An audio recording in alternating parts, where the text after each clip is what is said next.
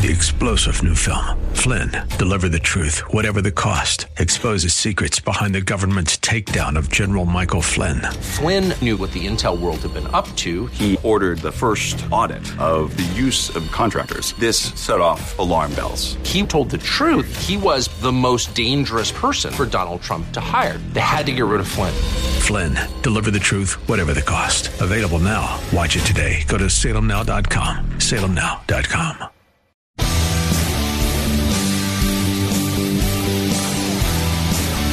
Are you looking for truth from God's Word that you can understand and apply to your life? You'll find it today on Make It Clear with Dr. Stan Pons. Listen now as Stan makes it clear.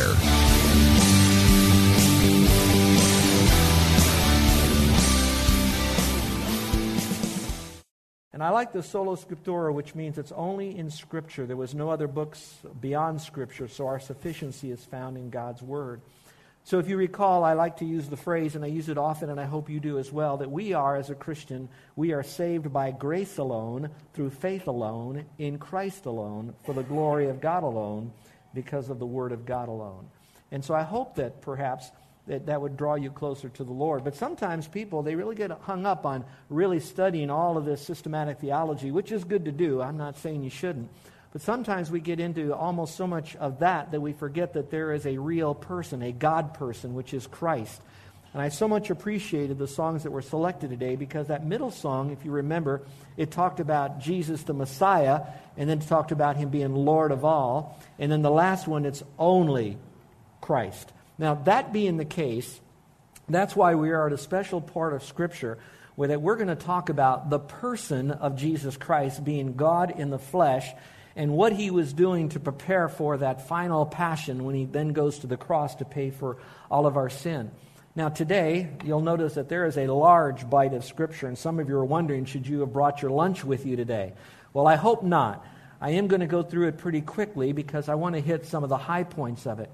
And we're calling it Jesus Stands Trial, of course, but I want you to know it's more than just the historical nature of Him standing trial and what He did.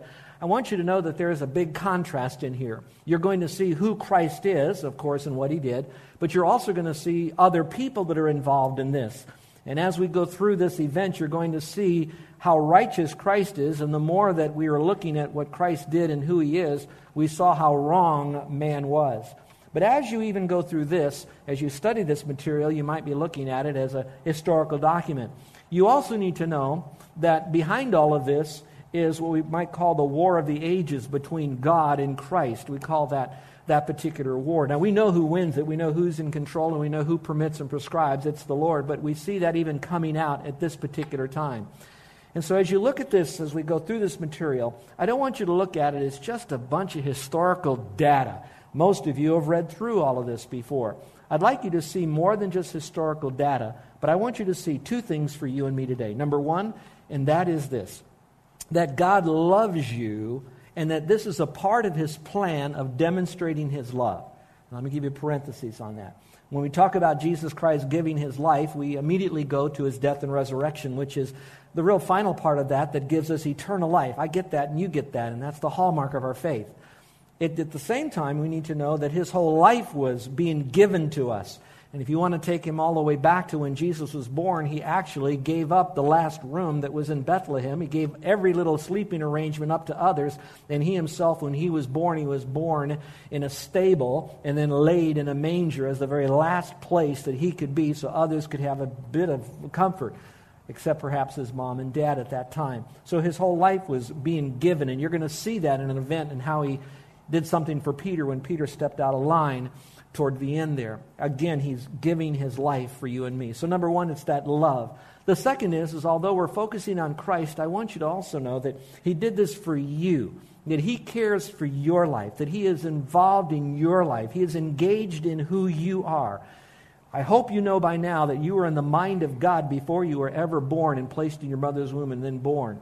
And that there is a purpose for your life. And part of that purpose was for you to come today, or perhaps in the past, where you would hear the message of salvation and you came to faith in Christ, and now you have an eternal purpose. And again, you're going to see how even that was wrapped around His purpose in what He did for us as He was going to the cross. And there's some wonderful information in here to show you His love and that he does care for you and me.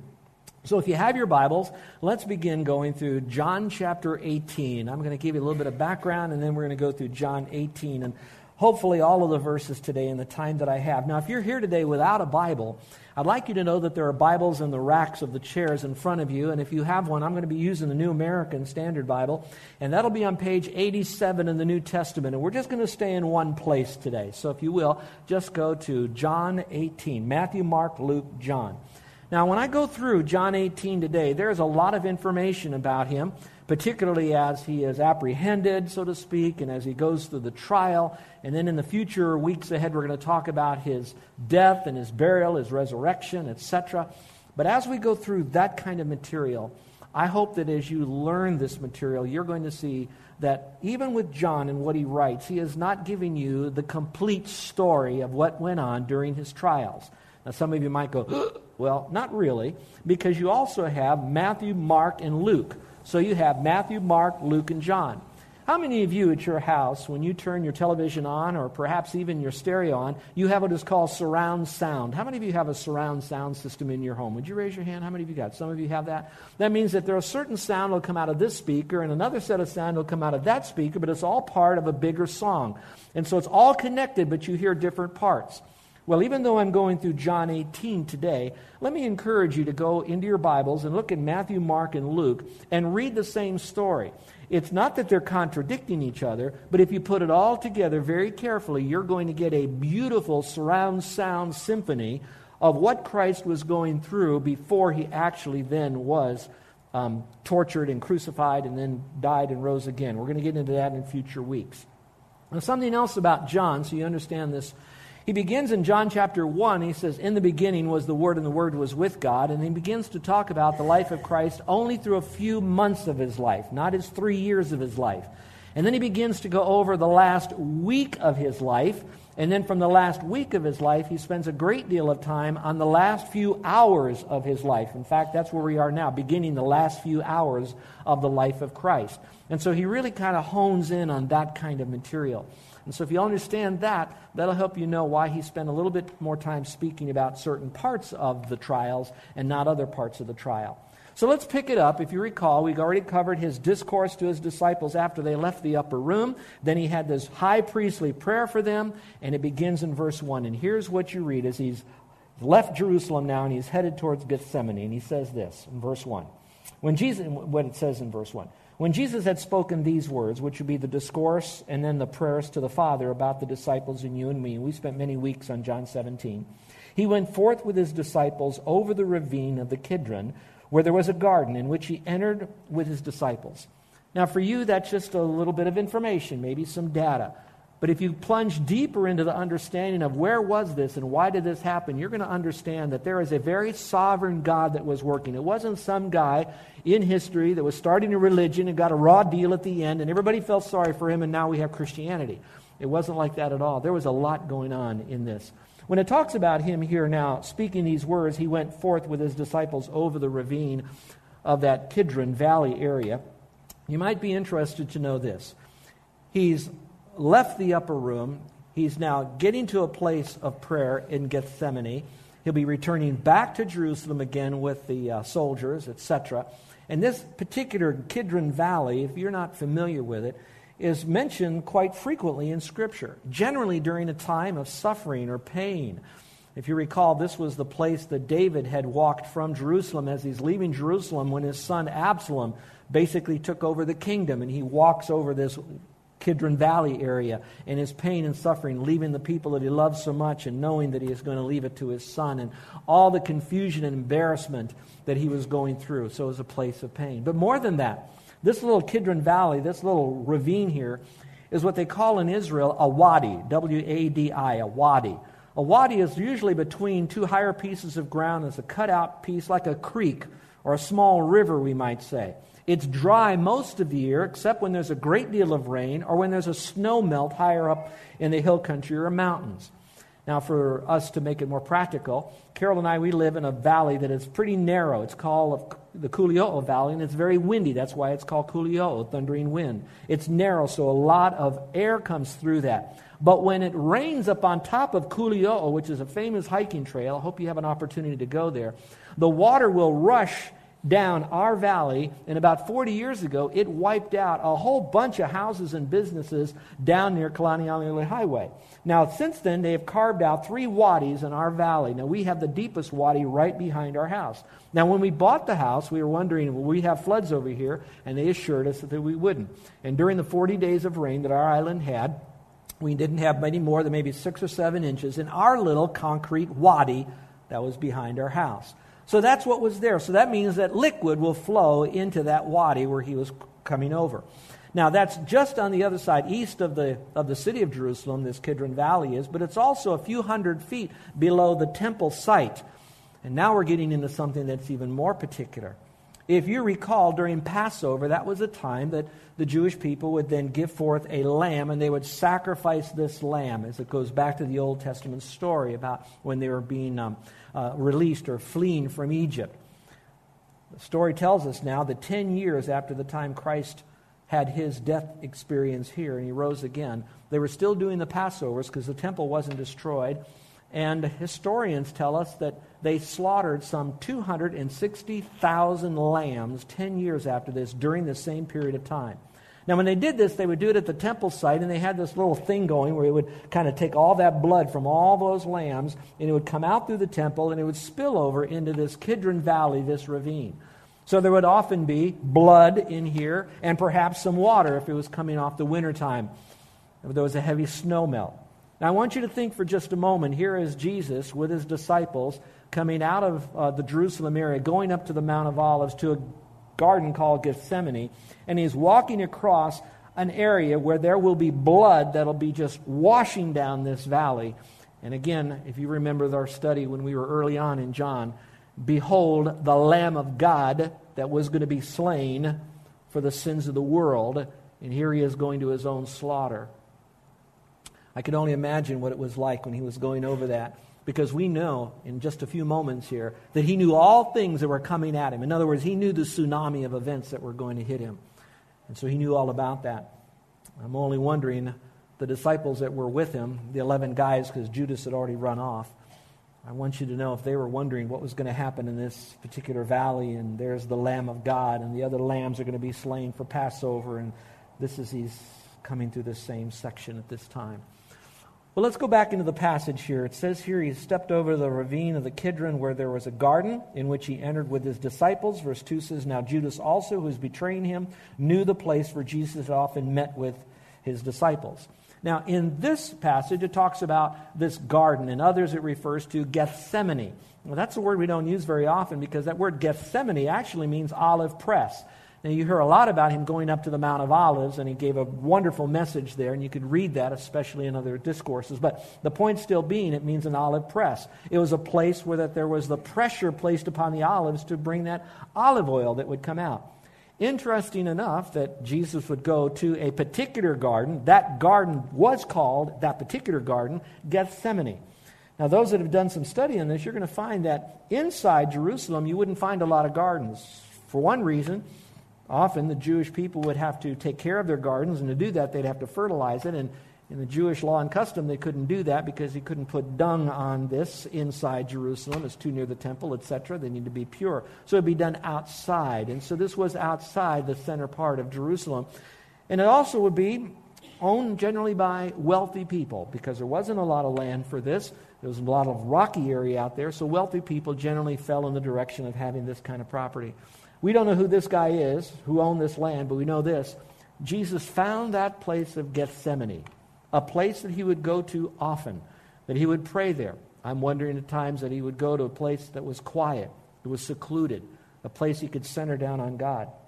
If you don't mind me just give a little application to you and me, do you have your own Gethsemane, your garden? Maybe it's a garden where you have pressure in your life that you want to go and release that pressure to the Lord. Decisions that you have to make, things that you're going through. But that maybe every day you have your own little place of Gethsemane. Now, I know you can do it online and internet and all that and look at the screen, but do you have a private place where that just you and the Lord have an opportunity to meet? Now, we know he did this often because Judas kind of knew where he could find Jesus when he was going to bring all those soldiers to meet him. So he knew about Gethsemane and knew that Jesus would probably be there in that particular garden. Let's go back to the passage here, if you will.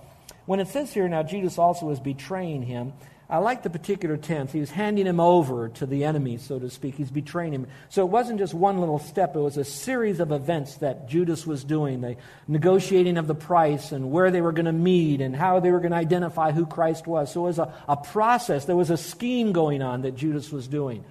And Jesus already knew about that. And you're going to see how that he God upped to that and showed us how he was. Let's go back to the passage again, and it says, for Jesus often met there with his disciples, and then verse 3 it says, Judas then having received the Roman cohort, which now we begin the trials. Most theologians, as they go through all the Gospels, Matthew, Mark, Luke, and John, they will say that there are primarily 6 trials that goes on. Now that may not mean a lot to you, but what would be important for you to know is that out of the 6 trials, that these trials actually represent a civil trial and a religious trial.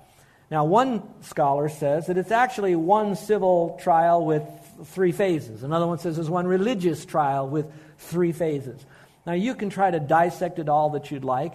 I will tell you this, that John does not cover all 6 trials. He does cover a portion of what we might call the religious trial. He does cover a portion of the civil trial. So we do get a flavor of it. I'm throwing another trial in, maybe a little bit more rhetorically, that's not actually a part of those 6 trials, but one that maybe you and I can identify with, and that would be the trial of Peter, because Jesus stood trial in front of Peter, meaning what did Peter think of Jesus, and how did Peter treat Jesus? What did Peter do with Jesus during this particular time? And I put that as a little bit of a trial because I wonder if you and I put Jesus on trial almost every day by our thoughts and our words and our action, that we ask him or demand out of him to perform or to show himself or to defend himself in some way.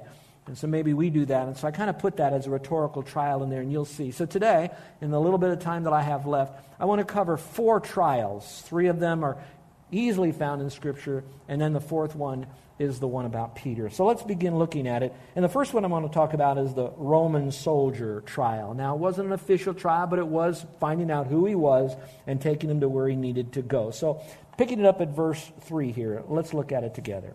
It says, Judas then, having received the Roman cohort and officers from the chief priests and the Pharisees, came there with lanterns and torches and weapons. Let's pause for a moment on that. You need to know some background so you understand what is going on. At this particular time was the Passover, so Jerusalem was teeming with Jews that would come from all over Israel for this Passover time. There was a constant tension between the Jewish people and Rome and the Jewish people. And I wish I had time to unpack that so you could understand how and why there's all that tension, but it was there. And to keep the lid on all of this tension, the Romans, they had the upper hand with all their weaponry and force and power and authority and all of that. They would send in battalions of soldiers there to make sure that they could keep the peace. It's like when you and I know that there's going to be a particular event, they always bring in more police. The police presence could be there. That's happening. So with the Romans, some of those battalions could be as large as 2,000. So the question is how many of the soldiers of the Romans came to pick up Jesus here and take him away? Well, some think it could be all 2,000 of them, or even more. My personal opinion is I don't think so. I doubt that. The reason being is I don't know that they would have taken all the Roman soldiers that were in Jerusalem and sent them after this one person who they thought was blaspheming or was treasonous or whatever. I do believe it was large enough. And so with a little bit of kind of guessing and passaging and all of that, I think it could be the number between 60 or 100 guys, maybe even up to 200. Now to you that may not mean a lot, but I want you to think for just a moment the reality of it. The reality of it is 200 well-seasoned killing machines were going after one guy who didn't carry a weapon, who preached peace, who was the light of the world, who didn't rabble-rouse personally anyone, is there with just a bunch of fishermen and a few other little guys, and there they are sending this army of guys. But it didn't just say that. Look in the passage. Besides these guys coming to take Jesus away, it also says here there was also officers from the chief priests and the Pharisees. We will call that now the temple police. So you have the civil soldiers, and then you have the religious police that are representing those two groups. So now you see both entities coming for Jesus. Now back to the passage. It says here, when they came to them, it says they came with lanterns and torches and weapons. Now, in other passages, the weapons were swords and they were clubs. Now, I thought this was quite interesting as well, because while they're coming after Jesus, they still didn't know exactly what he looked like. We also know that it was at night, and in their minds, they probably thought that this guy was going to cause trouble. So they brought their weaponry in case Jesus would rise up against them. Even then, I think that's odd, again, against that size of crowd that's well-trained. But they also brought their lanterns so that in case this Jesus decided to run and to flee and maybe to hide in the bushes, they might be able to see him. But a little side note would be that Passover is usually on a full moon, and they really didn't need to see that either. The other interesting fact is Jesus already said that he is our peace. Paul refers to him as that. We also know that Jesus said, I am the light of the world. So he is the peace, so they didn't need weaponry. And he's the light of the world, so technically they really didn't need to bring all those lanterns. And when you see the passage, you're going to see what Jesus did that is very odd for someone to respond in such a way as he did when people are coming against them, especially when you don't deserve it. So this is all going on. Now, what's not said in this passage is what's happening with Judas. Well, we know a lot about the background, but I would like you to know that John does not give Judas a great deal of press. He kind of gives Judas a little comment to let us know that Judas is still there. He's observing all of this, so you know that he's not left out of the story, but not a lot of press. What is interesting is that Judas is now leading these guys. So he got these soldiers, policemen, and he's bringing them now to Jesus. So he's kind of leading them. He's kind of showing them which way it is. But now he has to point out which of these 11 guys would be Jesus. And what does he do? Well, we know another passage. He kissed Jesus. Now, the Oriental custom is you would kiss someone on their feet. You might kiss them on their garment. Certainly you could kiss them on their hand. But if you were intimate as a friend, you would kiss them on the cheeks or maybe even on the lips. And again, this is fulfilled prophecy for those of you that are outside the faith and you're wondering, is this just another story? Jesus continually fulfills and allows to be fulfilled things that were said, like his own familiar friend Judas, who turns on him from the book of Psalms, when Judas then kisses him on the lips. And you know what's so interesting is that Jesus is knowing all of this ahead of time of what's going on. Well, let's go back here. So it says here that these guys came up, the behind the scene, Judas is kissing him. Verse 4 says, so Jesus, knowing all the things that were coming upon him, and then it talks about what he does. If you do not have that phrase underlined in your Bible, may I suggest that you do that? This again is showing to you and to me the omniscience of God. This is showing to you and to me that he knows all things, the end from the beginning. In fact, we know in Scripture that he knew man would fall before man would fall, and he had the plan of salvation already in place, and it would begin to be in motion from the time man fell all the way to this very moment right here. He knew all things ahead of time. Well, we've been giving you a lot of history about who Jesus is, and I hope you could really respect that he's not just a man or a beginner of some religion, but that he is God himself. But I want you to know this, he also knows all the beginnings of your life and all the endings of your life. He knows everything about your life.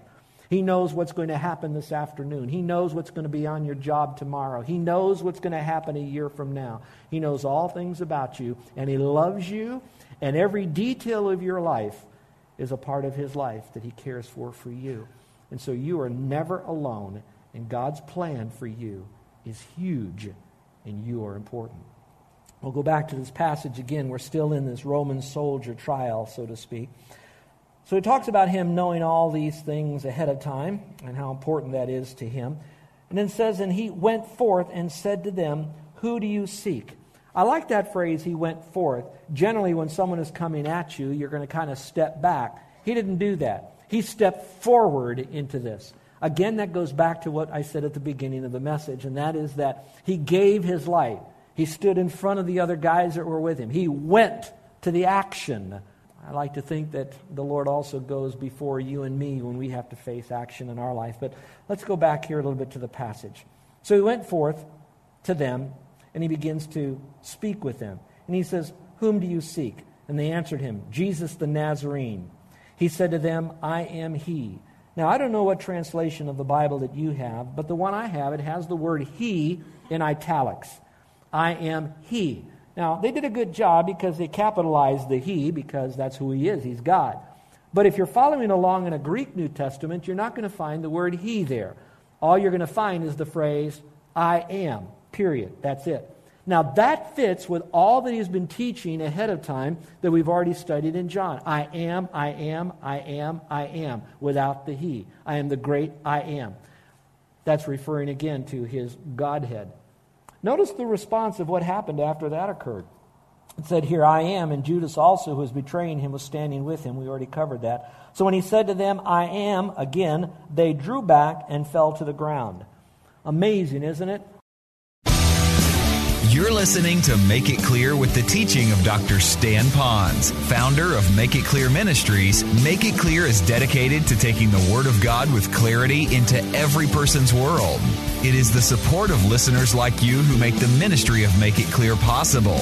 You can provide your tax-deductible gift to Make It Clear online by going to makeitclear.org, or you can mail your gift to Make It Clear, P.O. Box 607901, Orlando, Florida 32860. Thank you for helping us make it clear. If you would like to have Dr. Pons speak at your church or event, please send us an email at tellmemore@makeitclear.org. Thank you, and remember to make it clear.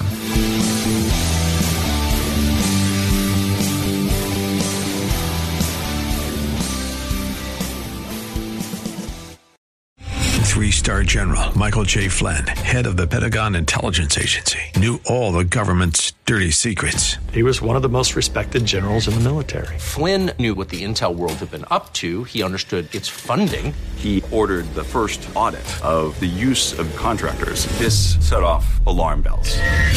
The explosive new documentary, Flynn, Deliver the Truth, Whatever the Cost, uncovers the facts behind this scandal. Flynn told the truth. He was the most dangerous person for Donald Trump to hire. I find out the worst enemy that I'm going to face in my life is right here in America. They took my assessment and they wanted me to change it. And I was like, I'm not changing it. They had to get rid of Flynn. With in-depth interviews, archival footage, and never-before-seen personal records of the man behind the headlines. I just felt like I was drowning. Flynn, Deliver the Truth, Whatever the Cost. Available now. Watch it today. Go to salemnow.com. salemnow.com.